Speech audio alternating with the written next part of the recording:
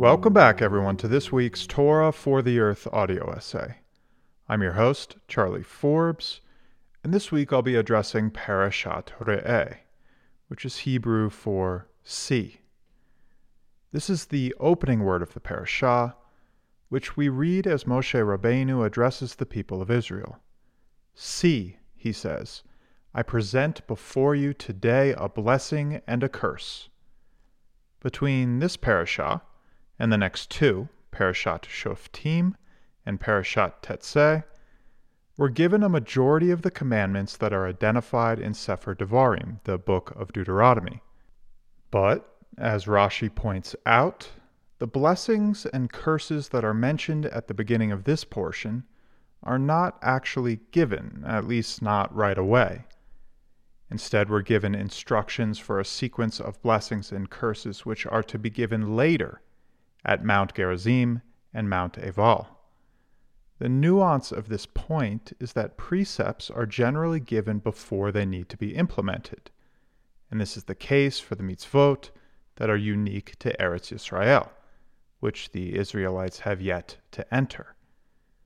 But the main axiom driving this parashah is the doctrine of free choice. We have the freedom to choose whether we hearken to the commandments or disobey them, and our choice about the path we take can become defined by a reality that is either a blessing or a curse. This is a dichotomy that underlies the vital task of caring for the land of Israel. But seeing is also a matter of perspective. In Bereshit Rabbah, we read, no evil thing is issued from above. This is one reason why the word curse has sometimes been translated as substitute, because Hashem only delivers blessings, but those blessings can become substituted by something else. The dichotomy arises because of how we perceive phenomena, which is also dependent upon the condition of our lives. Are we in a state where we can be receptive to a blessing, or will the events of our lives be forever disguised as something else? This is certainly a theme that is arising as human beings are encountering the monumental task of addressing the environmental crisis. And one could make the claim that this is a curse of our own making, a curse that we were perhaps even destined to make. Later, in Parashat Nitzavim, we read, quote, see, I have placed life and death before you, blessing and curse, end quote.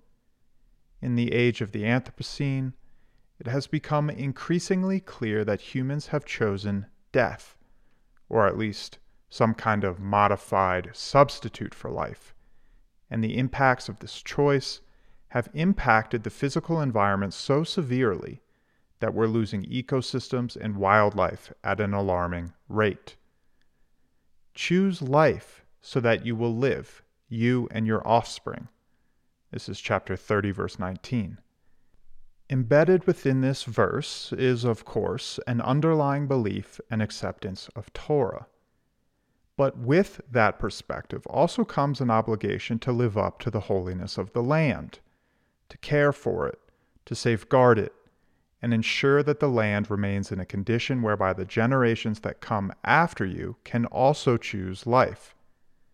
Later, in chapter 12, verse 30, when we read about the prohibitions against copying the rites of the Canaanites, a warning is provided to be careful not to be lured to follow their ways. Implicit within their ways is a variety of behavior that brought about their own destruction, that being the Canaanites, which also degenerated the holiness of the land. It's important to note that the chosenness of the land of Israel is distinct from its holiness. These are two separate theological elements that are also echoed in the Jewish people. And because the root of all life is holiness, this is a concept that can be extended beyond the land of Israel, despite its chosenness. The point here is that seeing is a challenge to be met. Having the freedom to choose our reality is woven into our destiny, and that destiny is dependent upon our capacity to honor the sanctity of the land. Otherwise, we end up with some kind of modified substitute for life, which can only partly embrace the safety of future generations. The summons now for the collective Earth community is to see that the only choice we have is the free and unrestrained assertion of will. And since the intrinsic will of the human soul is for life and well-being, the only free choice we have is to care for the earth, to change our ways, to honor the good, and to consider all the events of our lives as blessings from above. The intention is not to reduce or simplify the truth about modern life, or to objectify the reality of suffering being experienced by billions of people across the globe, but rather to internalize two ideas. That, one, Hashem your God is testing you, and two, that this first realization should inspire a heartfelt conviction to confront the collective suffering of this world. One of the basic teachings of the Torah is that God does not expect of a human being anything which is beyond the human capacity to carry out.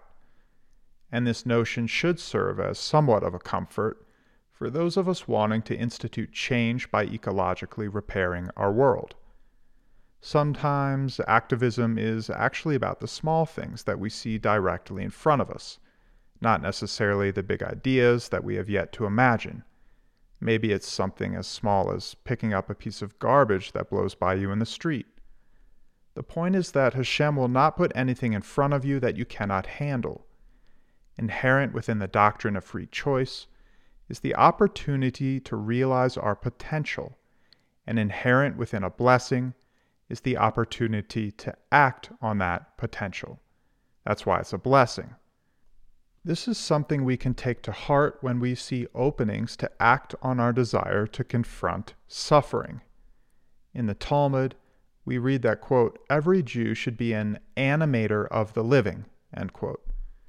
This is a concept that arises later in the parashah, around the mitzvah of charity, tzedakah, and the forgiving of loans during the sabbatical year. But tzedakah is in essence an act of life-giving. This is, of course, because charity can quite literally sustain the life of the poor. But we can think of tzedakah as a quantitative exercise as much as a qualitative one. It's a material exercise as much as it's a spiritual one. The earth, too, is in a desperate situation in need of new life. The qualitative exercise of earth-based tzedakah is about realizing that every physical thing, including the earth, has a spiritual source from which it derives its vitality, and our job, as animators of the living, is to provide those things with a new life. In our journey to elevate our own vitalizing soul, it's our duty to care for those who are in despair, both the poor and the earth. The sages often equate tzedakah with all of the other commandments. Throughout the Jerusalem Talmud, charity is actually called the commandment. So now, one could say that the most vitally important mitzvah is the mitzvah of earth-based tzedakah, which includes both the poor and the extended earth family of non-human animals and flora who are in need of new life.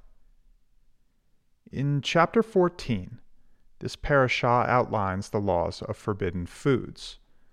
But before that, we read about the regulations surrounding the consumption of non-sacrificial meat. Basically, this is kosher meat eaten for ordinary sustenance that, while not given as an offering in the temple, still needed or needs to undergo certain procedures of ritual slaughter. It's important to note, and this is something that's highlighted in the Talmud as well, that non-sacrificial meat was originally prohibited, and this is something that changes once the Israelites enter the land. In chapter 12, verse 23, we read, quote, "Be strong to not eat the blood," end quote. There's a rabbinic interpretation that eating blood strengthens the body, and it strengthens the body because there's life in the blood. In this same verse we read, quote, "For the blood, it is the life," end quote, which is why the nephesh, the soul, is directly associated with the blood. But this verse is indicating that a person will be strong even though blood is not eaten. There are many things in this world that make us strong: steroids, machines, guns, and many varieties of technology. And some of those things have been harmful for our humanity and for the earth. But there's something very interesting happening here with a prohibition given once the Israelites enter the land, which is to say, once the Israelites are positioned in a way to choose a blessing or a curse. Because this commandment, to not eat the blood, is about the practical implementation of a material gesture that does not denigrate life. And this is inseparable from a duty to care for the land and safeguard its holiness. Strength is about positioning ourselves for a blessing and seeing the challenges of this world as an opportunity for growth and spiritual development.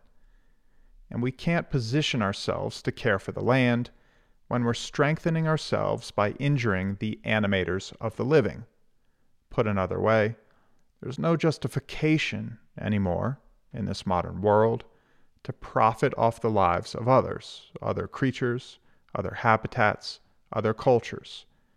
In industrialized societies, our substitutions certainly impact local environments, but also impact environments around the world.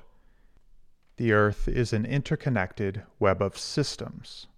This parashah, Parashat Re'eh, is asking us to see those impacts and to consider the systems on which many lives depend. Thank you all for listening. That's all for now, and I'll catch you next week.